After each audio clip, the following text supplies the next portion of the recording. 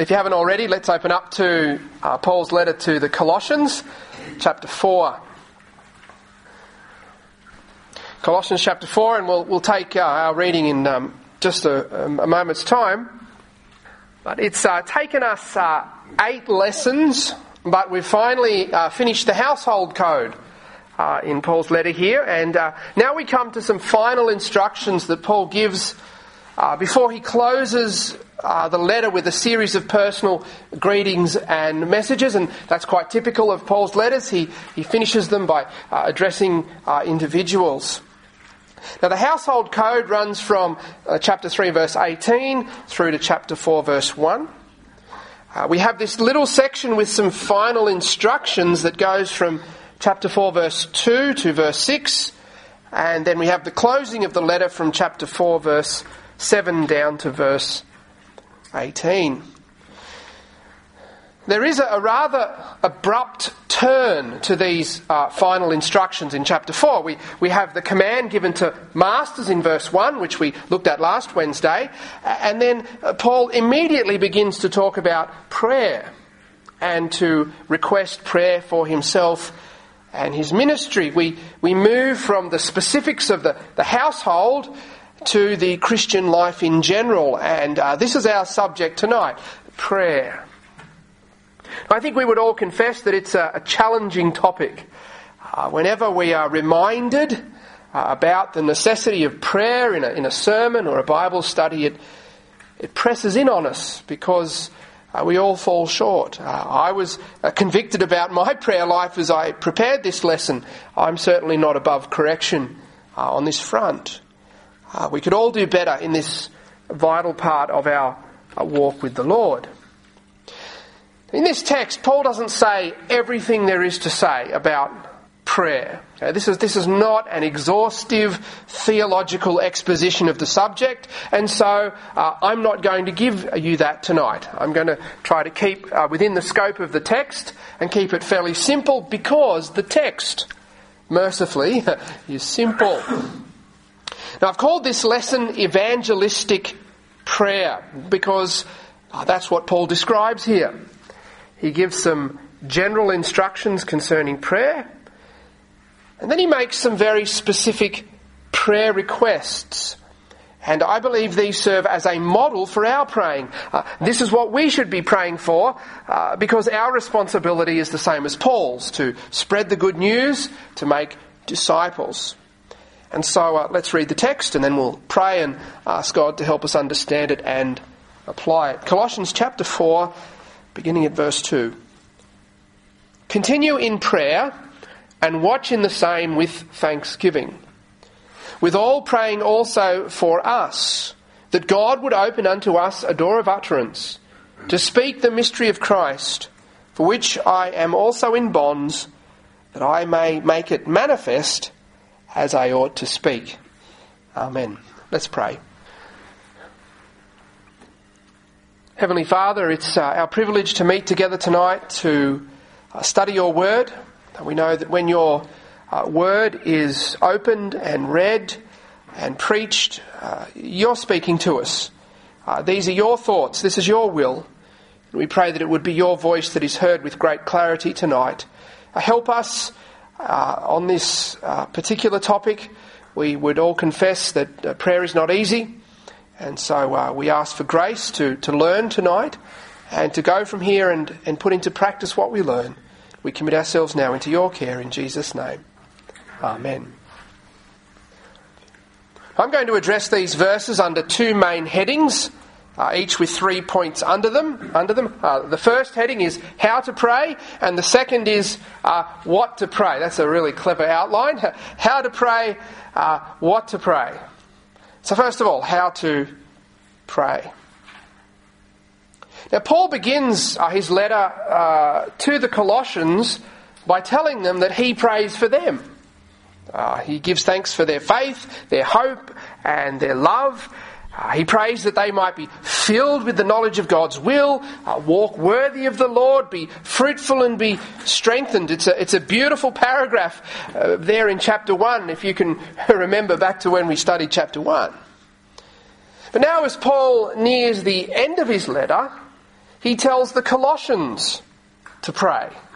Continue in prayer and watch in the same with thanksgiving. Now, before we get to the 3 points in this verse, it's worth thinking about whether it was individual private prayer that Paul had in mind here, or corporate prayer, what we've just done for the last 30 minutes. I think it's a reference to both, really to prayer in general, but I do think the initial application is to corporate prayer. Now, in chapter 3, Paul has said a lot of things about the Colossians' common Christian experience. Just before he gave the household code, he talked about unity in the body. He talked about corporate worship, particularly singing. And then in the verse that follows these ones on prayer, here in chapter 4, Paul talks about the way the Colossians are to live before those who are outside the church. The focus seems to be on the collective, on the body as a whole. Now, this is worth keeping in mind because we tend to think of prayer as primarily being an individual spiritual discipline. We think of it as something critical to my personal relationship with the Lord, and of course it is. We think less about the corporate aspect of prayer, which arguably receives more attention in the Bible.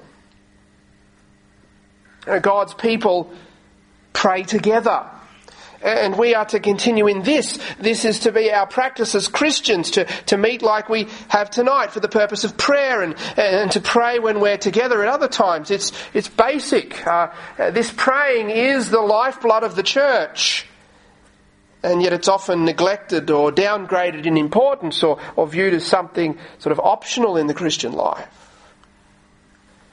Now, whether it's as individuals or as the body, in verse 2 we're given 3 essential elements for our praying. These answer the how-to question. First of all, we are to pray continually. It's right there at the head of the verse. Continue in prayer.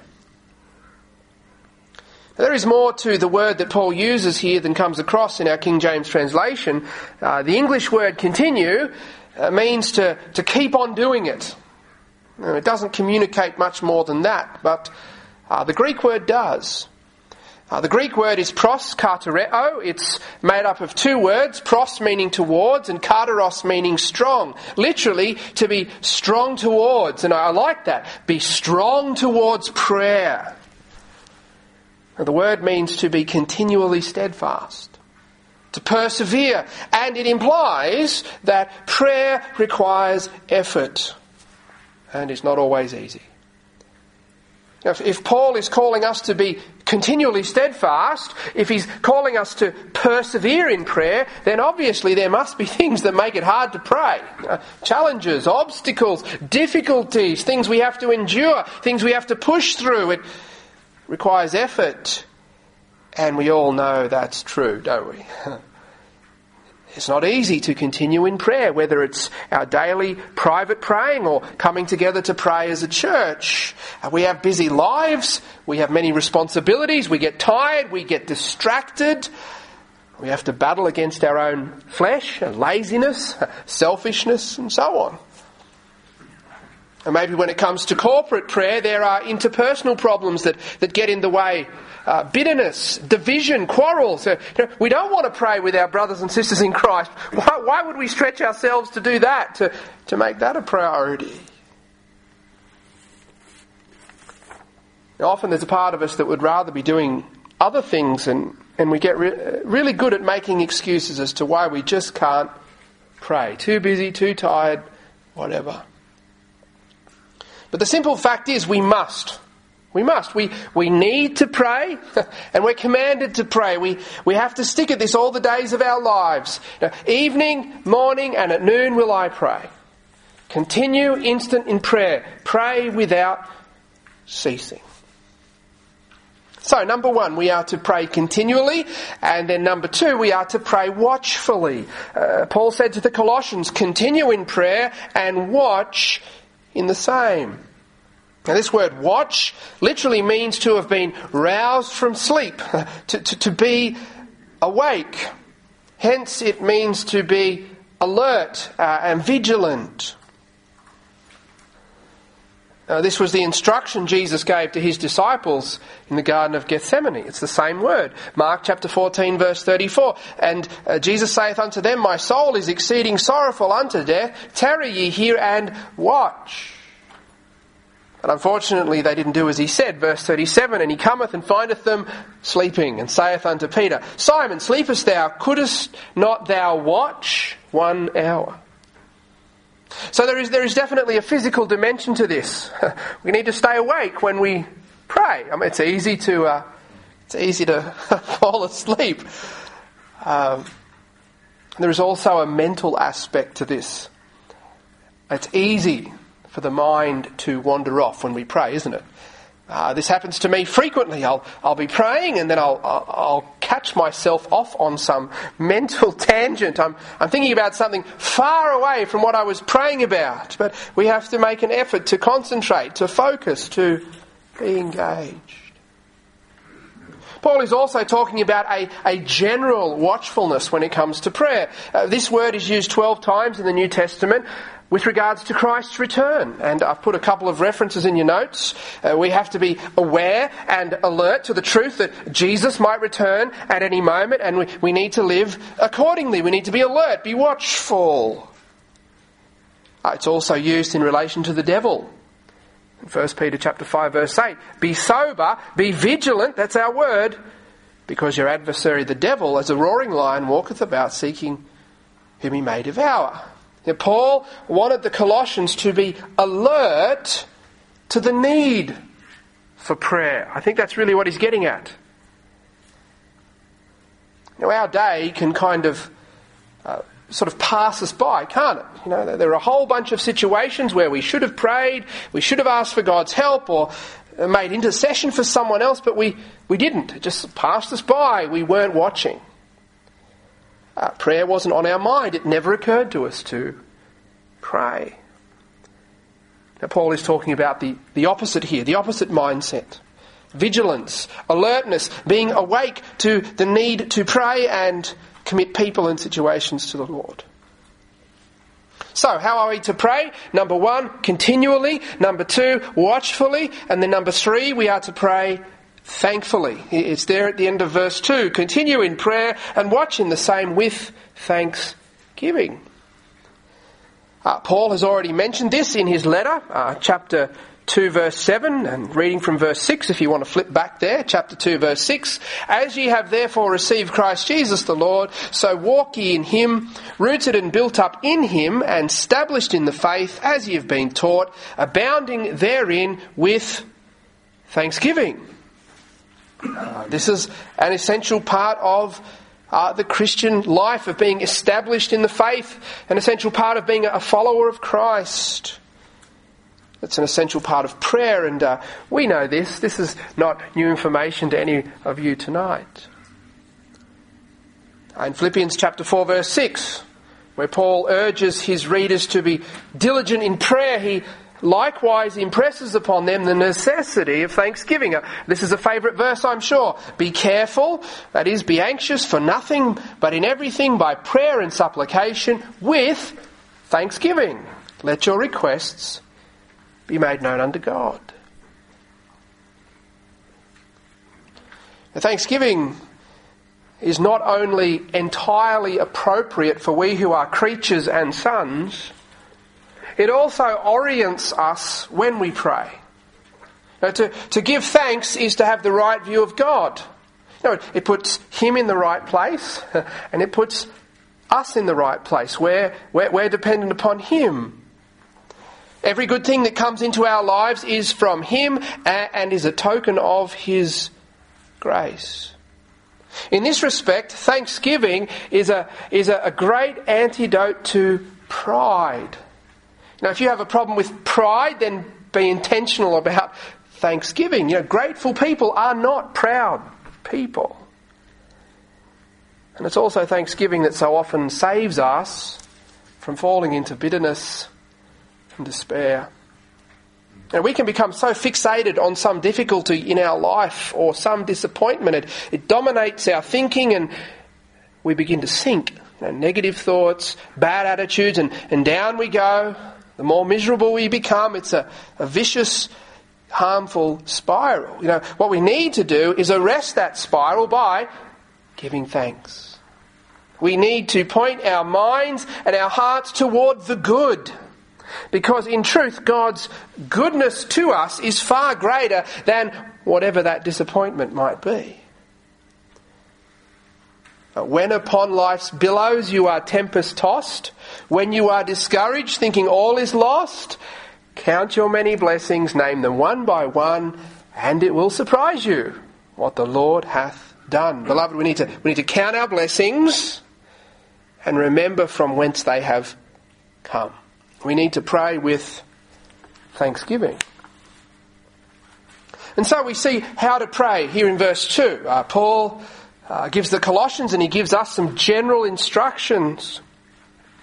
Then in verses 3 and 4 he tells the Colossians what to pray. And here we see what I referred to earlier. We see a pattern for evangelistic prayer.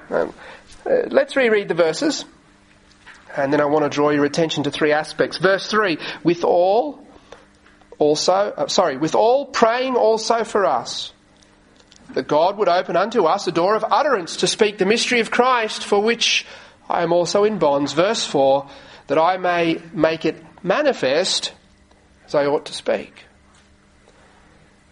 First of all, notice that Paul asks the Colossians to pray for people. Paul says, praying also for us. The us in context here is Paul and Timothy. We know that from chapter 1 verse 1. And then Paul requests prayer for himself, that I may make it manifest. Paul also refers to his personal circumstances. He was in bonds. Colossians is one of 4 prison epistles written during Paul's first imprisonment in Rome. The others are Ephesians, Philippians, and Philemon.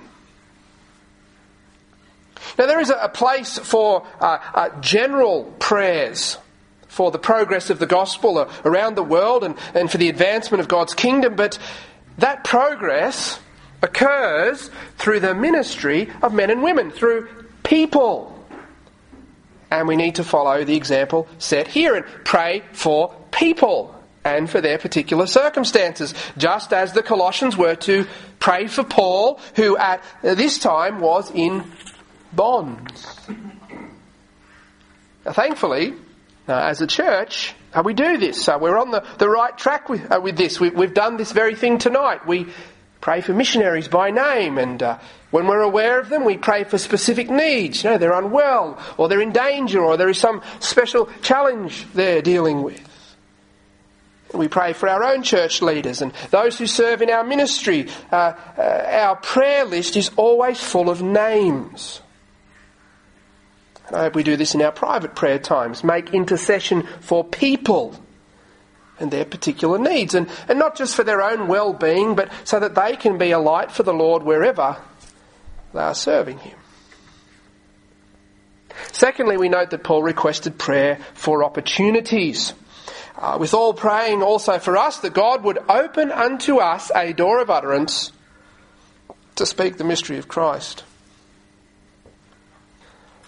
Now I wonder if this metaphor of an open door had special significance for Paul at this time, because the physical door was closed. He was in prison, probably under house arrest.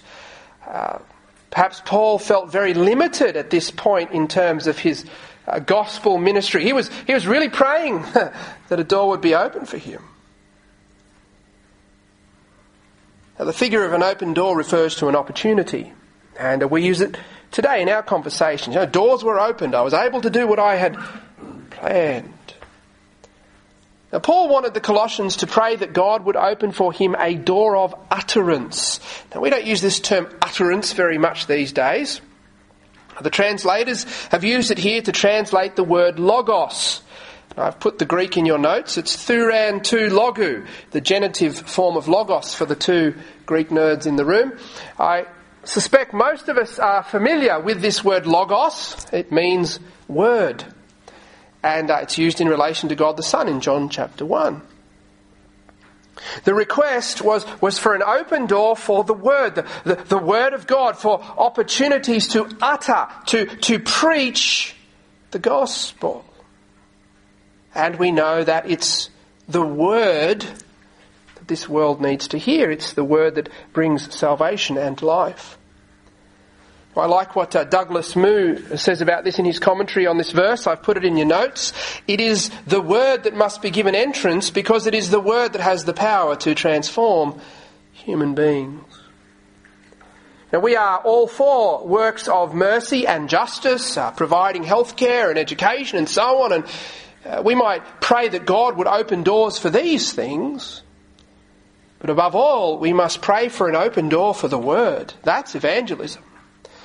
Good works accompany evangelism. Perhaps they assist in evangelism, but they're not evangelism. It's only the proclamation of the gospel that saves and transforms. Dr. Moo continues, in requesting prayer for the opening of a door for the Word, Paul implies that it is God who prepares the way for the message of the gospel. He provides opportunities. He softens the hearts of listeners by his grace. This is true.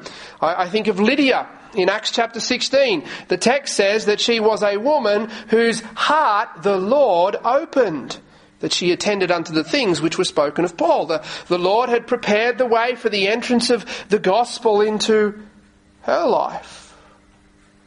And no one savingly receives the gospel apart from the work of God, the work of the Holy Spirit, illuminating the mind and convicting the soul. And we are to pray to this end.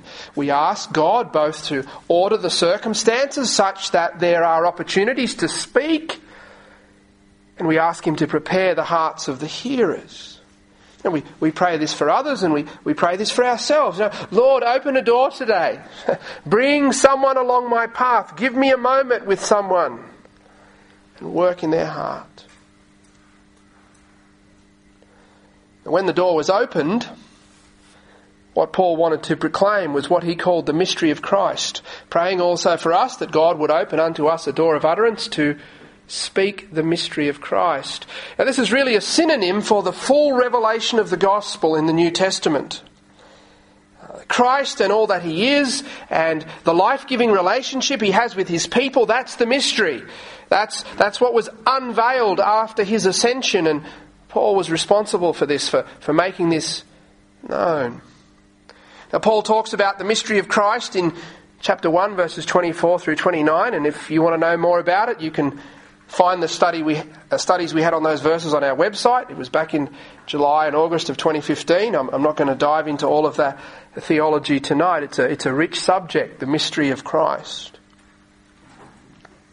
So we pray for people, we pray for opportunities, then thirdly we pray for clarity.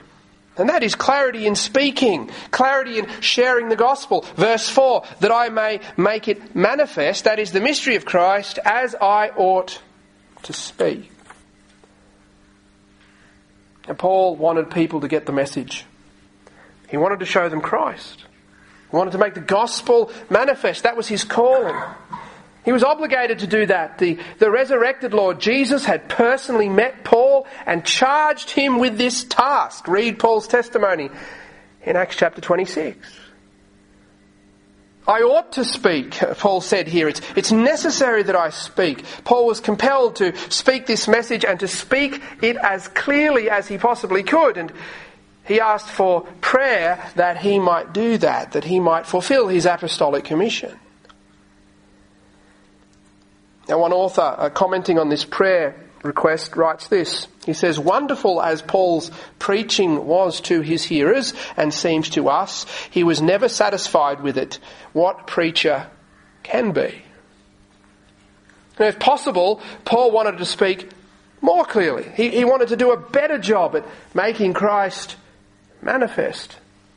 And remember, this was coming from one of the greatest minds of his age. Paul's knowledge of the Scriptures and his powers of reason were phenomenal, and yet he acknowledged his need for help. He requested prayer so that he could share the gospel more effectively. And so it almost goes without saying that if this was Paul's prayer, then it really should be our prayer, shouldn't it? We ought to pray this for others, for our pastors, for others who teach in the public ministries of the church, and we ought to pray for all our brothers and sisters. We should pray this for ourselves, for divine help to be clear in what we say, to communicate the truth effectively. This is evangelistic prayer. We make intercession for people, for those entrusted with the task of making disciples, the instruments by which God advances his kingdom in this world. We pray for opportunities, for open doors for the word. And we pray for clarity, that God might enable his servants to speak clearly, to manifest the Lord Jesus Christ. We pray this way corporately when we come together, and we pray this way privately, and we fulfill our responsibility. Okay, we take the opportunities that come our way. We walk through the door when it's opened. We open our mouths and speak. And we trust God for the outcome. If people believe the message or if they reject it, that's out of our hands. We leave that to God. And we rest in knowing this, that his word always accomplishes the purposes for which it has been sent forth. The word of the gospel is never wasted. It's never in vain. And so let's keep praying and let's keep speaking. Amen.